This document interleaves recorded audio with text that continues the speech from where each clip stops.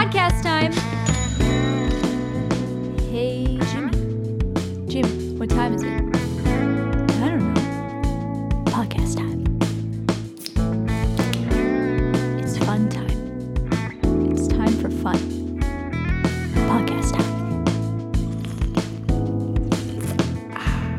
This is It All Adds Up, the podcast that saves you all the money on all the things. Okay, welcome to the 43rd episode of It All Adds Up. I'm Lizzie, and today I'm joined by my brother, John. How's it going? So this is our 11th episode of Season 5, and this is our hodgepodge season, where we're talking about how you can save money on a bunch of different miscellaneous items. So far, we've discussed yard work, cleaning supplies, furniture, pets, toys, electronic devices, books, eyewear, personal hygiene products, and medicine and dietary supplements. I started to take a closer look at my nutrient intake after last week's episode about dietary supplements. Instead of restocking my protein powder at the grocery store this week, I loaded up on lentils, nuts, and a bunch of veggies. My receipt was so long, but overall, I saved money on my grocery bill by not purchasing meat and dietary supplements. Nice. And speaking of receipts, I recently learned that just in the US, we produce 690 million pounds of receipts every single year. And I didn't realize this, but most receipts aren't even recyclable because they have a plastic coating on them. So this means our receipts are significantly contributing to all the trash expenses we discussed in our episode called Your Trash. In general, paper is the item that accounts for the largest portion of our waste, clocking in at about 25% of municipal waste. That breaks down to 700 pounds of paper per person per year in the US. That's 230 billion pounds of paper for the entire country every year. And within this 230 billion pounds of annual paper use, the U.S. prints 24 billion newspapers, 350 million magazines, and 2 billion books. Check out our episode called Read a Book to learn about all the ways to save money on reading material, with the best option being all the free resources at your local library. Actually, quite a few of our earlier episodes have indirectly touched on how much money we spend on paper. In our Happy Holidays episode, we learned that the U.S. spends $3.2 billion per year on wrapping paper alone. We then throw away 4 million pounds of wrapping paper per year, which further contributes to our trash expenses. And in our episode called A Tidy Home, we found that the average household uses 2 rolls of paper towels per week, which adds up to over $180 spent on paper towels every year. In fact, sanitary paper accounts for about 10% of all paper use. And toilet paper is included in the category of sanitary paper. My research shows that the average person in the U.S. uses anywhere from 50 to 140 rolls of toilet paper every single year. I have no idea what the people who use 140 rolls are doing with their toilet paper.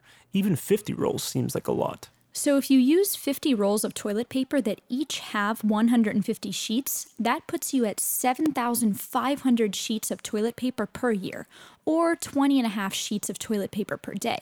If you used 140 rolls of toilet paper over an entire year, that would put you at 57 sheets per day.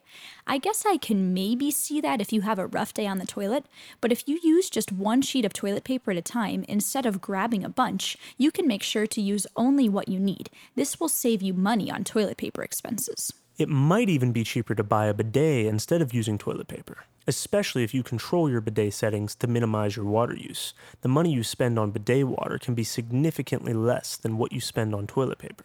Exactly.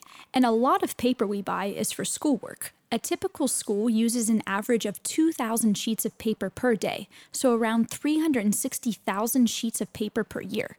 With roughly 130,000 K-12 schools in the U.S., this means that altogether, schools are consuming as much as 47 billion sheets of paper per year. If the average cost of a sheet of paper is 1 penny, that means the U.S. spends $470 million just on paper every year. Our school usually printed on only one side of each piece of paper, so I use all my old paper handouts as scrap paper.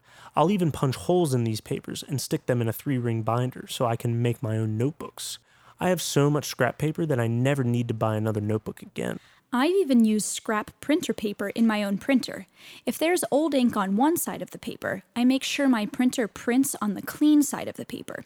I have to be a little bit careful with this to make sure the printer doesn't get jammed, but as long as the paper doesn't have creases, this usually works out perfectly. And an even better way to reduce your printing costs is to not print the paper at all. If you are just glancing at some information, it can be cheaper to just look at it on your computer. But if you plan to read the documents over and over again, it might be cheaper to print the paper to avoid the electricity costs of operating the computer. But if you do print, make sure to be intentional about your printing. Print on two sides, fit as much information on one page as possible, avoid printing ink-heavy images, and print only information that you need. Okay, quick recap. All right, so the average American uses over 700 pounds of paper per year, and the U.S. spends over $470 million every year on paper just for schoolwork, and the average American uses over 50 rolls of toilet paper per year. Damn. You can reduce your paper expenses by reusing scrap paper instead of purchasing new notebooks. You can also limit your toilet paper usage by using one sheet at a time or by switching to a bidet. Hell yeah. You can achieve even further savings by using less paper altogether. Be intentional about your printing and only ask for a receipt if you truly need one. Hell yeah. And keep in mind that the savings from this episode depend on how much paper you use, how much toilet paper you use, and how easy it is for you to obtain scrap paper. But even if these financial savings can seem small, just remember, it all adds up. And be sure to follow us on social media. Our Instagram handle is It All Adds Up Podcast. Our website is italladdsuppodcast.com, and you can find us on Facebook at It All Adds Up the Podcast. And a huge shout out to John for handling all of the audio work for this podcast. Follow his bands by searching Stray Tuesday or Mother of Earl on Spotify and Apple Music. Karen said she uses 18 sheets of toilet paper every time she pees. That's so much toilet paper. She really should buy a bidet from the Budweiser company.